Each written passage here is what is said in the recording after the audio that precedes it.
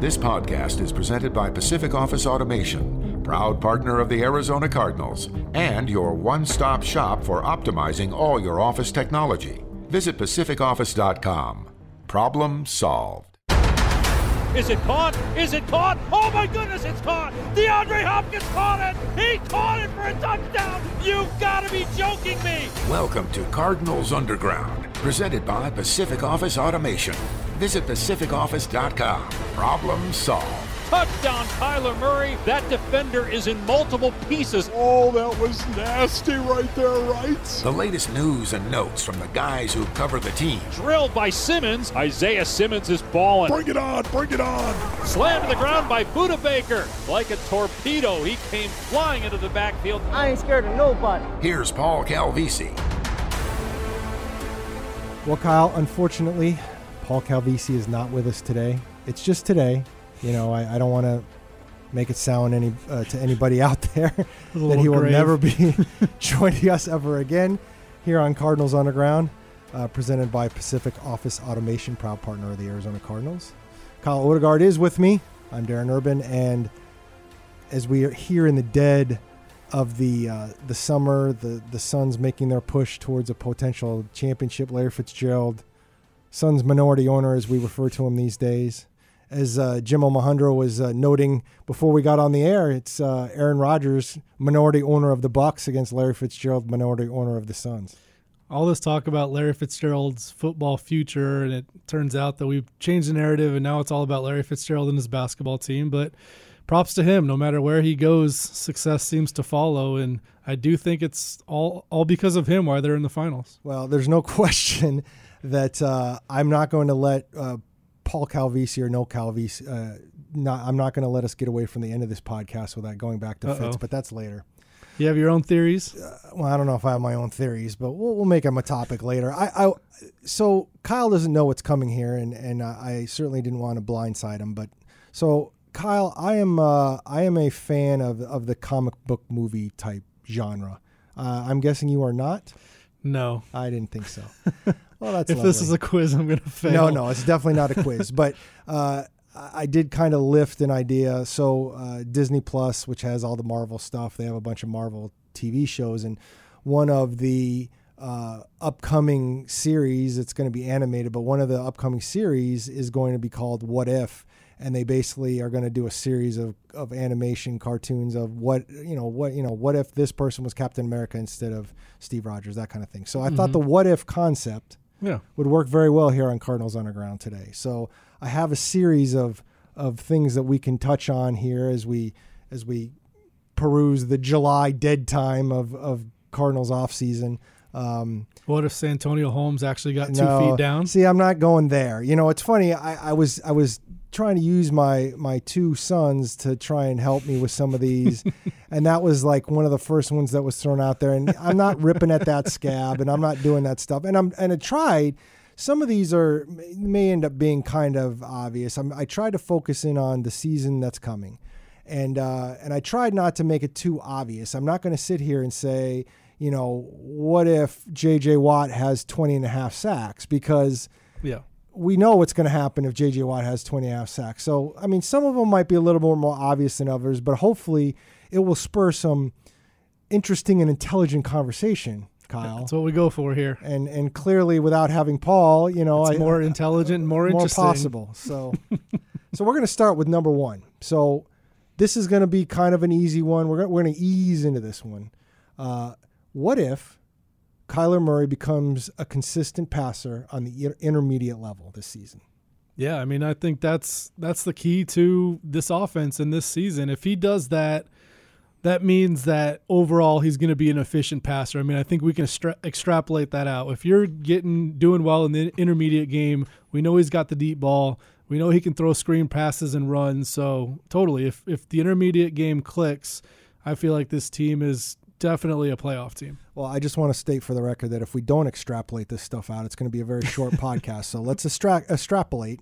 But I think we've talked about this before, Kyle. I mean, I think Kyler Murray has done a lot of things in his 2 years in the NFL that have been very impressive and give you a lot of reason to think that this guy can be your long-term answer at quarterback and probably will be your long-term answer at quarterback. But I think as we go forward, and I you don't always want to weave the football part of it with the money part of it, but I do believe like you're going to need some steps forward from Kyler Murray, and this is a great example, that intermediate passing game on a consistent level.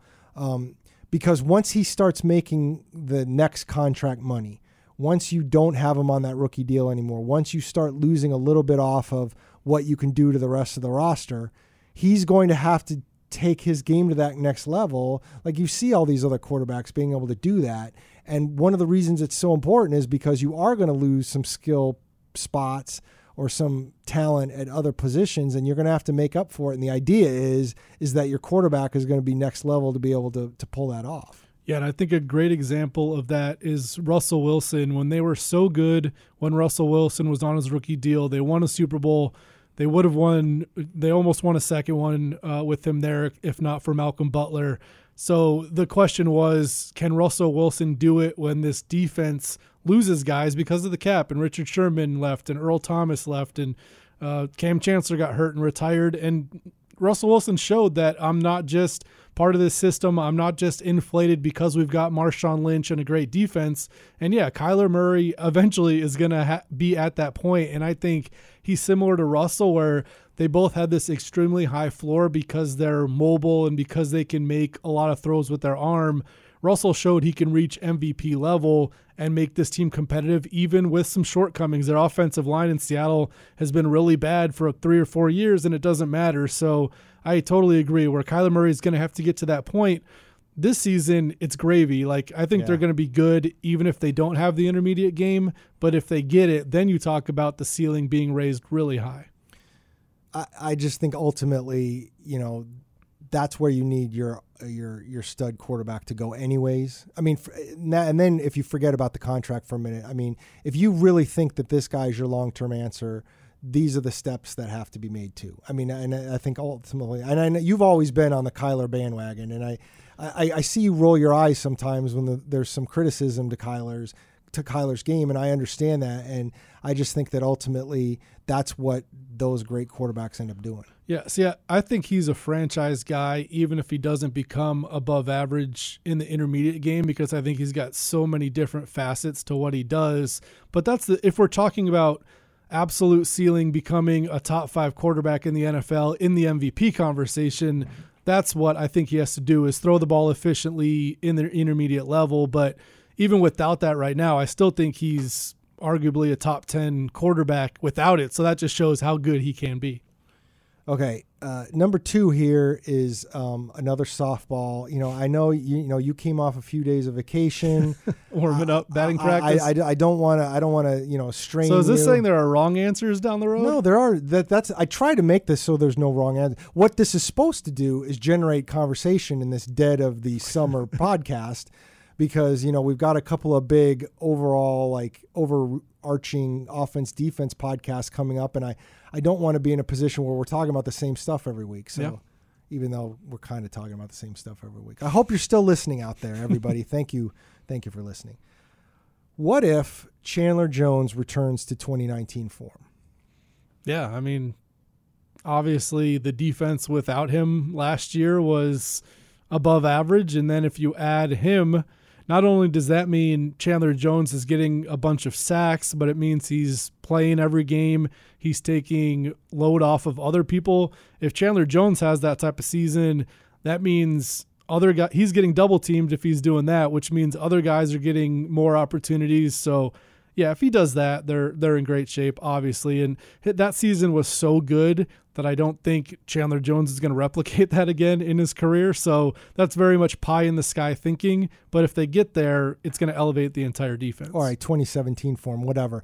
I will say this, and see, this is why the what if kind of thing is so awesome here, Kyle, because it can go in so many different directions. Because when I wrote that question, it wasn't just about what it might mean for the defense. I was thinking, what does it mean for his contract? Because obviously he's going in the last year of his contract. If he returns to that form, I mean, fingers crossed Steve Keim gets a deal done ahead of time, because if you're waiting till after the season, that could get pricey. Oh yeah, I mean if he does that, unless it's backloaded and he gets all 20 sacks or whatever he got in the last 8 games, maybe they sign him. But if he does any of that early, he's not signing an extension. And he was tagged once already with the franchise tag, so I think if he gets tagged again, that's a good point. It's a super high 1-year deal. So if he has a good year despite his age, he's in a good spot because edge rushers that can get to the passer get paid even at that age. I think it's really interesting. ESPN does a annual rating where they talk to a bunch of anonymous scouts and coaches and GMs about where players stand, and then they do each position. And coming off 2019, going into 2020, Chandler Jones was considered the second best edge rusher in the NFL. They just had their most recent one. I mean, he played four games and a quarter. He had 1 sack, and he's still rated as the 5th best edge rusher in the league by these people. And there was even one quote from an AFC defensive coordinator saying they still thought Chandler Jones, the injury was not going to really impact how good he was. And ultimately, I think it's impressive that many people still think that much of Chandler Jones, and it just shows you what he has put on film over his career. Yeah, and I think it's almost like Pro Bowls where your track record is taken into account majorly, and that helps him. And now it is a matter of, at this age, coming off this injury, can he duplicate it? And obviously, if he does, he's shown he's a top 5 pass rusher, no problem. You're just getting to the age now where every year people are going to wonder, is this the year where you start to slip? We saw it with Patrick Peterson, and obviously he moved on to a different team, and now Minnesota thinks he's going to rebound. Chandler didn't have that slippage in his play because it was only a 4.5 game sample size, but those questions are going to come up. They do to every single person in their 30s, and so I think it's an important year for Chandler Jones. Like we said, I don't think he's going to get back to defensive player of the year type caliber player, but if he can be a 12-sack guy, that's really important. It is important because ultimately I have those same questions about Kyle Odegaard in his 30s and if he's lost any of his fastball there. I decided not to peak earlier on, so I'm just riding a good wave. I'm like Fitz where, I guess Fitz peaked early, but I'm just trying to have this nice mid-30s run, and then I'll move to tight end. And I don't mean to make this about me because I shouldn't. First of all, I can barely remember my 30s, but I was a little bitter the other day in some Twitter back and forth about this infamous tattoo. But Fitz at one point said that he was always on my side because we share the same birthday 20 years apart. And it hurt me bad because we are most certainly not 20 years apart. He rounded up quite a bit. In fact, you're not supposed to be rounding up. 13 does not round up. Yeah, you're supposed to round 10, down. Yeah. I was very bitter about that, Kyle. What would it be without Larry Fitzgerald needling somebody? It used to be in the locker room. Now it's on Twitter. That's a good point. All right, we'll move on to the next one. I like this one a lot, actually. What if every team stays healthy in the NFC West? Man, I mean, obviously that would be a battle royale, and it's certainly not going to happen. I mean, somebody's going to lose their quarterback or a key player. But yeah, I mean, it's going to be interesting. I'm trying to think of how I would do the pecking order, and you can make an argument for so many of these teams. Yeah. Like I still like the 49ers a bunch. It's just that big quarterback question. I was going to say, who's quarterbacking that 49ers team you like a bunch? And the guy that brought them to the Super Bowl, he didn't bring them, but he was their quarterback, and they made it.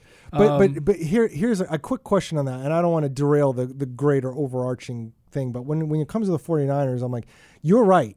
He did lead them to the Super Bowl, but he went through that whole season, and it wasn't until the playoffs where things seemed to change a little bit in terms of how people were viewing him, number one. And number two, that was a long time ago, and it was before they spent a 3rd overall pick on his replacement. It was before he knew they were basically trying to run him out of town at some point. Doesn't that impact him?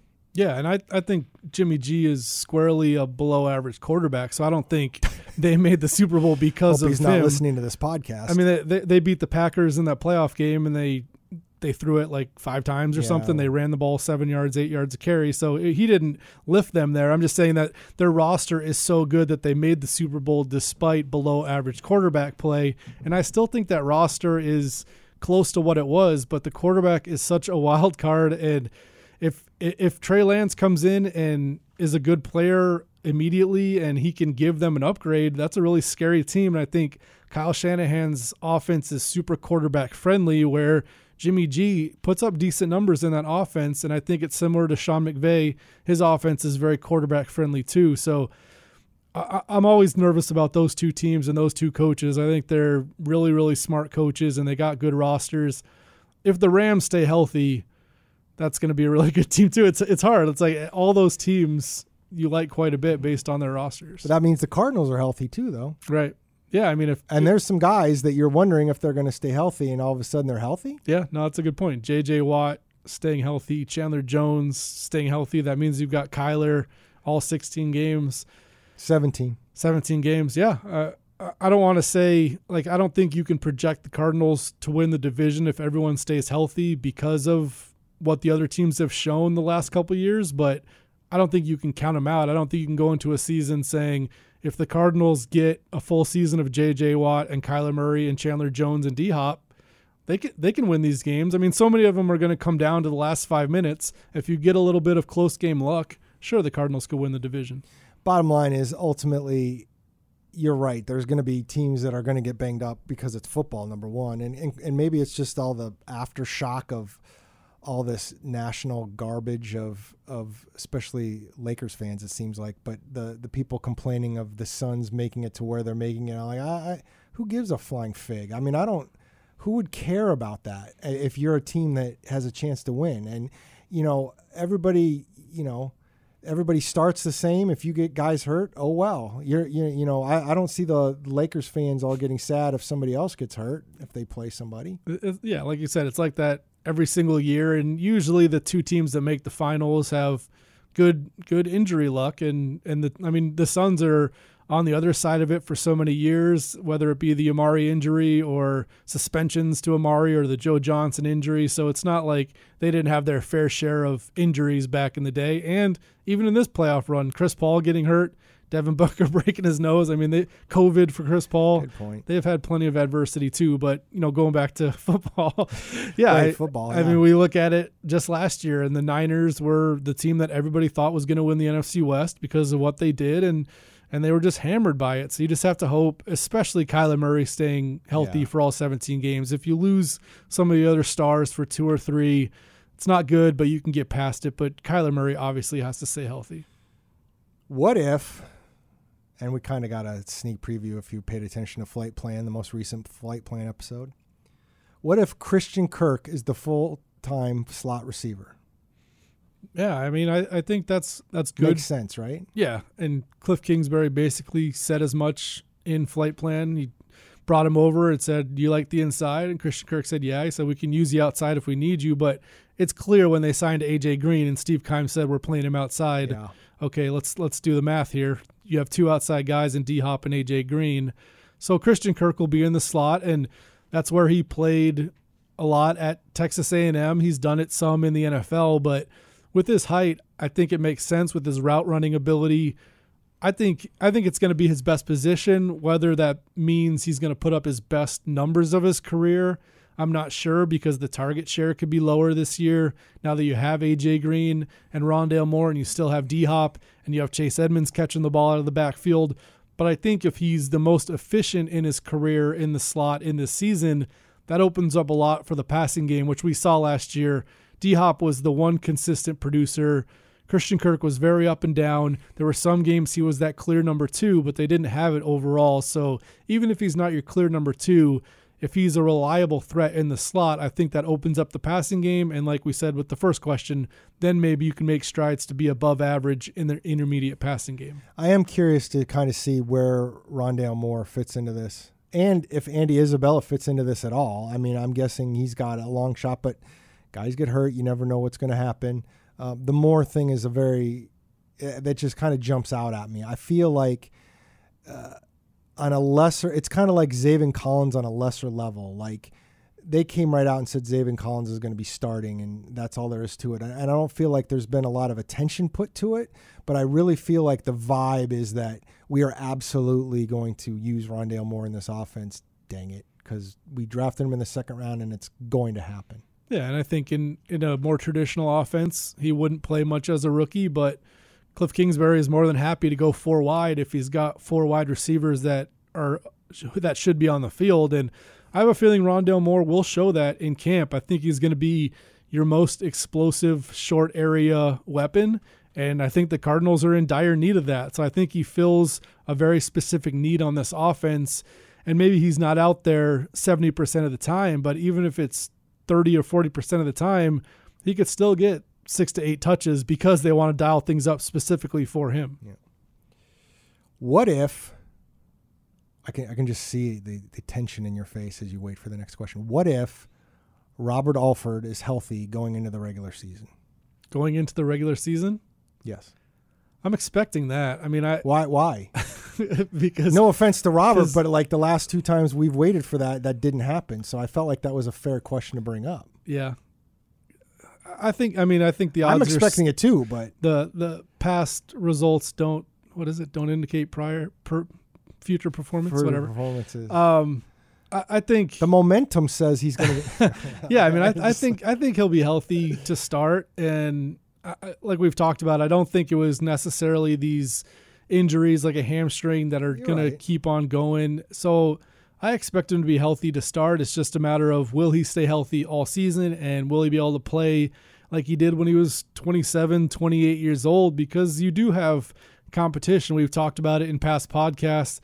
Byron Murphy can go outside, or if they like one of the rookies, if they want to get Darqueze Dennard on the field, there's a lot of different combinations they can do at corner. So I think Robert Alford is definitely going to get the first shot at it, but if he's got to stay healthy and he's got to produce, because there are a decent amount of options behind him. And they paid him a lot of money to sign, and Steve Keim obviously really liked him. We just never saw if he could live up to that contract, because people were wondering if he should have gotten that contract 3 years ago, and we never knew because he never actually got on the field for a game. So I think he still has to prove from a performance standpoint too that he can beat out these other guys. He did look really good in last year's training camp was over before really even got started, but the first training camp he looked really good.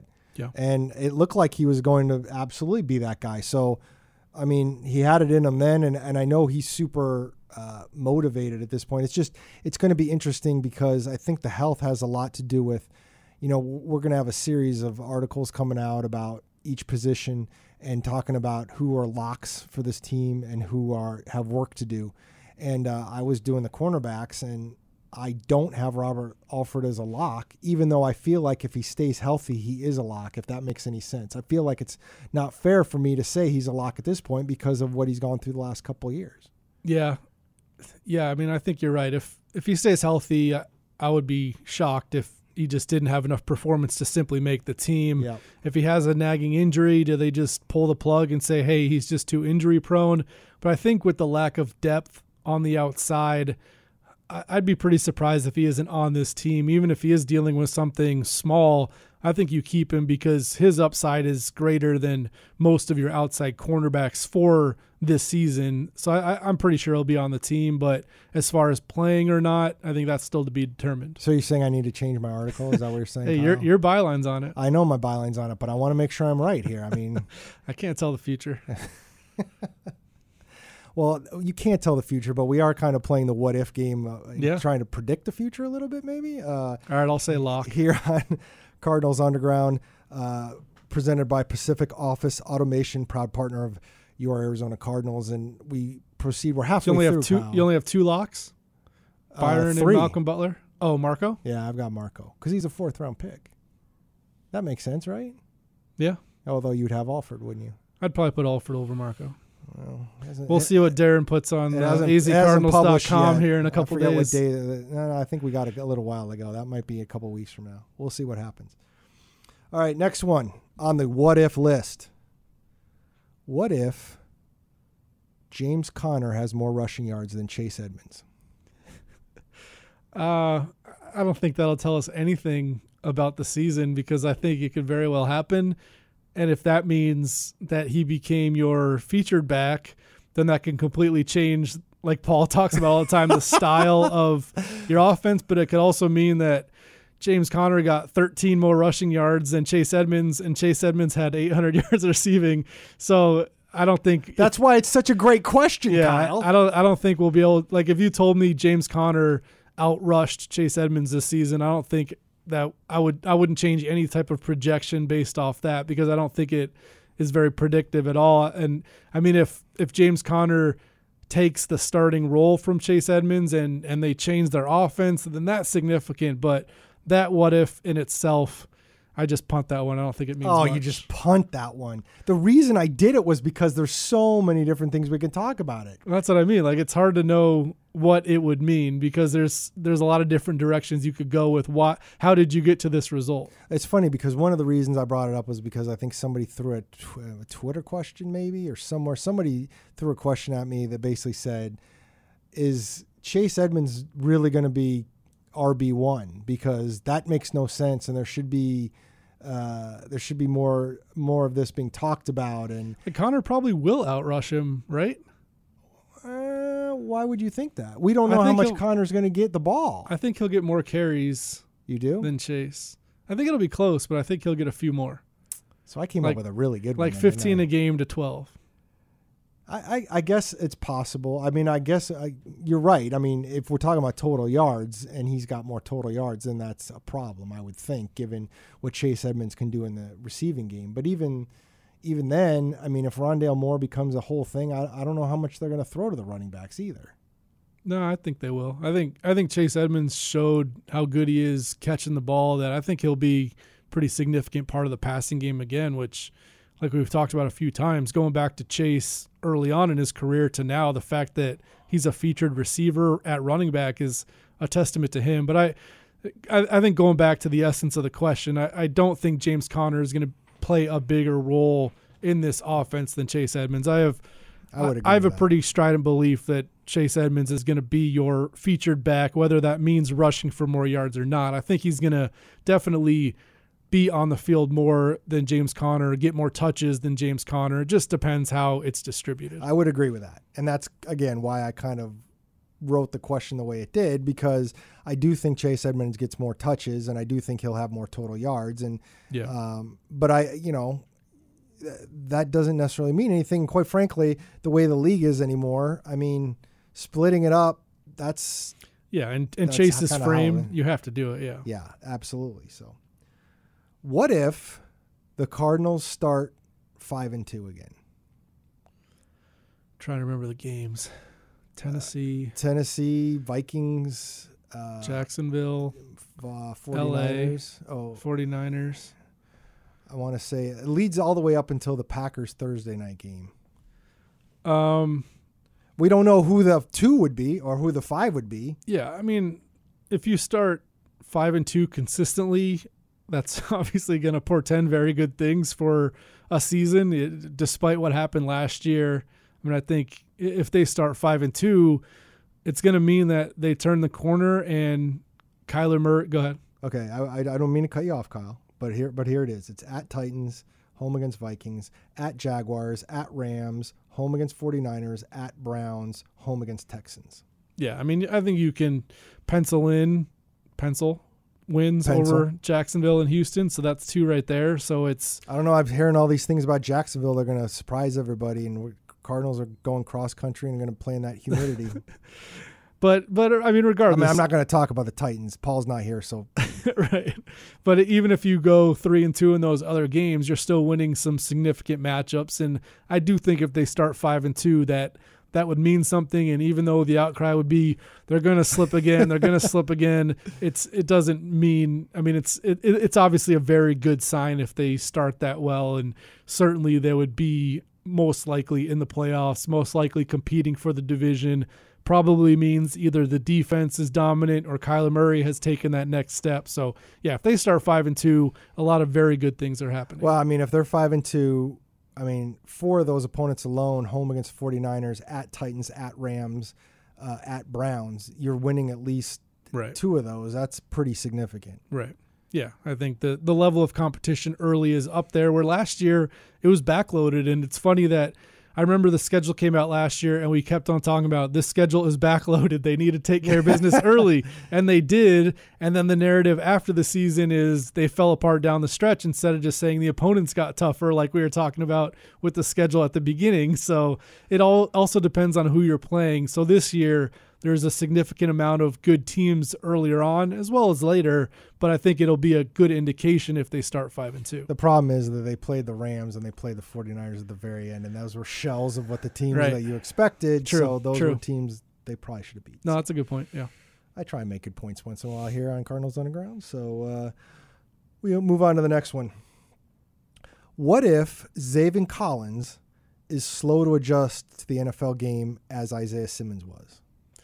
Yeah, I think that's a good question. That's why I threw it out. A legitimate possibility. You want a guy to come in and be strong right away, but we've seen it year and year again with rookies that sometimes there's that learning curve. I think it's a good thing that he's an inside linebacker. You can hide those guys a decent amount. I mean, if you're a cornerback that's struggling, people are going to know it. If you're a quarterback that's struggling, people are going to know it. But inside linebacker, I mean, you can make mistakes and it's not the end of the world sometimes. So I think you have that ability to hide it for a while, but he just has to pick it up at some point. Like Isaiah Simmons' path, I think you can live with that if he starts getting it around week 7, week 8, and just kind of deal with the issues early on and try to cover it up. But if it's a season-long thing or if it happens in crucial moments, then that's a really big deal. So I think limiting the big plays off of his mistakes and making sure that he's progressing as we saw with Isaiah Simmons, I think it's possible, and I don't think it's the end of the world. I would agree with you on both points, and I would throw in something else, which is I feel like Isaiah Simmons is a huge key to this. Like, if Isaiah Simmons hits the ground running this year, and because he's played in a year and he's more comfortable and he can basically do his job, it mitigates the rest of it. If Isaiah Simmons is still swimming a little bit with Zaven Collins trying to come in as a rookie, that concerns me. Yeah, I think I agree, but I think the way Isaiah Simmons played down the stretch gives me confidence that he's ready to I would agree with that. Be a solid player. And if Zaven Collins shows those flashes that Isaiah Simmons did, because he wasn't good for the first half of the season, but you would see things from Isaiah Simmons like this guy is an athletic freak, and you knew eventually he would get there. So if Zaven Collins can have those wow moments of saying, this guy is doing stuff athletically that other inside linebackers can't normally do, I think that'll give you hope for the rest of the season. The speeding ticket, the arrest, does that resonate with you at all? I mean, in terms of what it means football-wise at any point? No. I mean, it's speeding, first of all. I think the excessive part of it, if he was going that fast, that's a little bit of a concern, but Zaven Collins, in case people don't know. What is he, 22, 23 years old, got a nice car, probably doesn't realize he was going that fast. I mean, I chalk it up to youth. I'm sure I drove that fast at that age, and luckily didn't get a speeding ticket for it, and luckily I'm not famous and people wouldn't pick it apart. But I think it's a part of the growing process, and if he made a mistake and he's still diligent when he's practicing and on the field and making smart decisions off it, I think it's just a blip and not a big deal. I would agree. To me, it reminds me, and from what little I know about him, I do believe he's got his head on straight. It feels like all the coaching cliches when they you can learn a lot more. You can learn just as easily after a win as you can after a loss. And I'm not trying to downplay excessive speeding by any stretch of the imagination, but I can think of a lot of other things he could have gotten in trouble with the law with. And in those cases, speeding is a win, I guess, if you're going to get in trouble with the law. And I feel like he will have learned something here and be smart about it. And I do think he's going to work really hard to be that guy that they want. And we'll see if it happens, but it's definitely going to be an interesting season with two young inside linebackers like the Cardinals have. Yeah, and there's been, so many years where they've had veterans at that spot who some of them weren't super athletic, like a Josh Bynes, and they knew what they were doing and they were always in the right spot, but sometimes athletically they couldn't make the play. Now it's the opposite, where athletically these two guys are going to make any play that's near them, but can they be in the right spot? So it's a different juxtaposition this time, but an interesting one. There's a good chance if they're both successful at inside linebacker, I won't get any more Darryl Washington. Yeah. I think that's possible. No, those will never die. Probably not. I like that the Jason W., I think was his name, the last question in this week's mailbag, which wasn't really a question. You should check it out, though. I enjoyed the going down memory road with some of the, I don't want to call them memes, but some of the running jokes of the mailbags. Yeah. What if DeAndre Hopkins has 115 catches again? That should be great, right? I mean, is it? Yeah. Anytime you can have a guy near the top of the receiving totals, I think you take it and you. I don't disagree, but here's why I think that question can go in a couple different ways. Because one of the reasons he had 115 catches last year was because there wasn't a whole lot of else that Kyler was able to throw to. So the question is obviously you need more context. But again, we're playing what if, and I want to keep it as vague as possible. But if he has 115 catches and nobody else has more than 50, then that's not good. Yeah, I mean, if he has 100 and A.J. Green has 80 and Christian Kirk has 72, that's something else. Yeah, but I think if you ask me, how do you want D-Hop to have 115 catches or to have 100, not knowing what the other guys are doing? Fair. I would just take the 115, say, I know I've got my number one receiver performing. He's in his prime. He's going to put up whatever it's going to be, 1,200 yards, 1,300 yards off of that, and you've got that staple in your offense like you had last season. I think worst case scenario is he gets hurt or something happens, and I mean, if we're turning around saying D-Hop had 75 or 80 catches this year, then I got panic bells going off in my head. So That's true. I think a solid season from D-Hop gives you that baseline of your passing game, and then obviously you need Christian Kirk or Rondale Moore or A.J. Green to step up and give you another legitimate threat. But, yeah, I mean, that's where their bread is buttered. If you can get D-Hop 115 catches again, I think it's a good sign, and then you obviously have to build on it with some of the other stuff. I am curious to know, like, how that production goes. I'm sure DeAndre wishes he could have had a few more touchdowns out of those 115 catches. I'm curious to see if anything changes, if he's basically used exactly the same. And I'm curious to know if A.J. Green impacts how teams might look at him, or if the A.J. Green part on being on the field is going to be strictly about his openness or be able to get open because of DeAndre Hopkins on the other side. Yeah, I mean, I think at this point in their careers, everybody's going to still bracket DeAndre Hopkins, double DeAndre Hopkins, shade of safety over DeAndre Hopkins, unless A.J. Green goes 6 games into the season and shows he's vintage A.J. Green, then you got some question marks. But the fact that he played all 16 games last year and didn't put up the type of numbers that he used to, and it was a significant downgrade from what he used to do, I think clearly D-Hop is your number one, and then people are going to say the rest of the guys have to beat us, and we'll give you one-on-one coverage with A.J. Green. And if you do the stack of 3 receivers and DeAndre Hopkins over here, or still shading a safety over D-Hop, and you can throw it to the 3 wide receiver side because that's what they did last year, and it worked. And until the Cardinals show that we've got a legitimate number 2 threat, it's definitely going to be, hey, let's stop DeAndre Hopkins as much as we can. So maybe he doesn't get 115 catches. We'll have to see. They tried to stop him last year, and he still did. That's a great point. All right, you ready for the grand finale, Kyle, as we wrap up this edition of Cardinals Underground? What if Larry Fitzgerald plays in regular season games this year? That'd be a twist, huh? It would be a twist. Ah, man, that'd be – at this point, it's just hard to even think that's going to happen, but that'd be pretty interesting. And I guess the next question is where and when? Yeah, I mean, you would think like if that happens, there's already some sort of arrangement lined up where you're going to come in when camp starts or later, I guess, whenever that Suns parade is over. But obviously, without an off season, without training as hard, I mean, who knows how hard he's training, if he is training, whatever.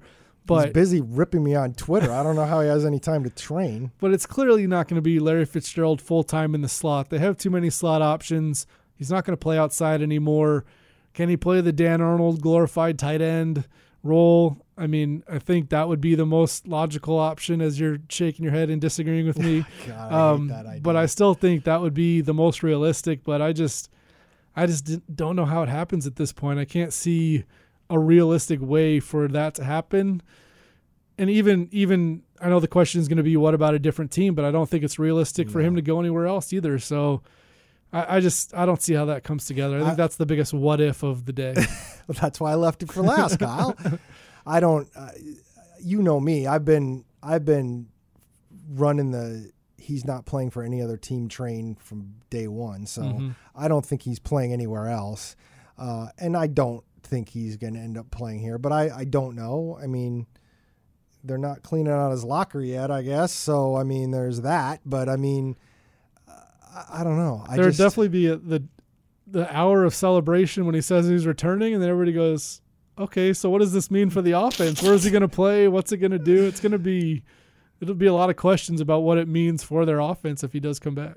That's true. And I didn't even think of that part of it. I hope he doesn't, he wouldn't be doing one of the interviews in the Suns parade and say, yeah, and by the way, I'm also retiring. He wouldn't do that to us, would he? That'd be a good way to do it. Just announce it during the parade from a convertible. I think I'm going to be out of town when that happens. I just don't want that. There's too much stuff going on, Kyle. At least we're checking off the Suns parade. That means I guess they can parade if they lost like they did in 93 too. But they did that pretty good last time too. I don't think Larry would show up to that one though. So I don't know. As we wrap up here on Cardinals Underground, presented by Pacific Office Automation, proud partner of the Arizona Cardinals. Without Paul Calvisi, we're going to add that part to the tagline this week. What if Paul Calvisi never returned? I mean, I think that's a fair question too. I can't wait to check out our listenership for this one and see if it beat all the Paul Calvisi episodes, and if so, his spot is tenuous. What if training camp was around the corner? I don't think we need to ask that question anymore because it is, and this offseason is going way too fast. No doubt about it. Thanks, Kyle.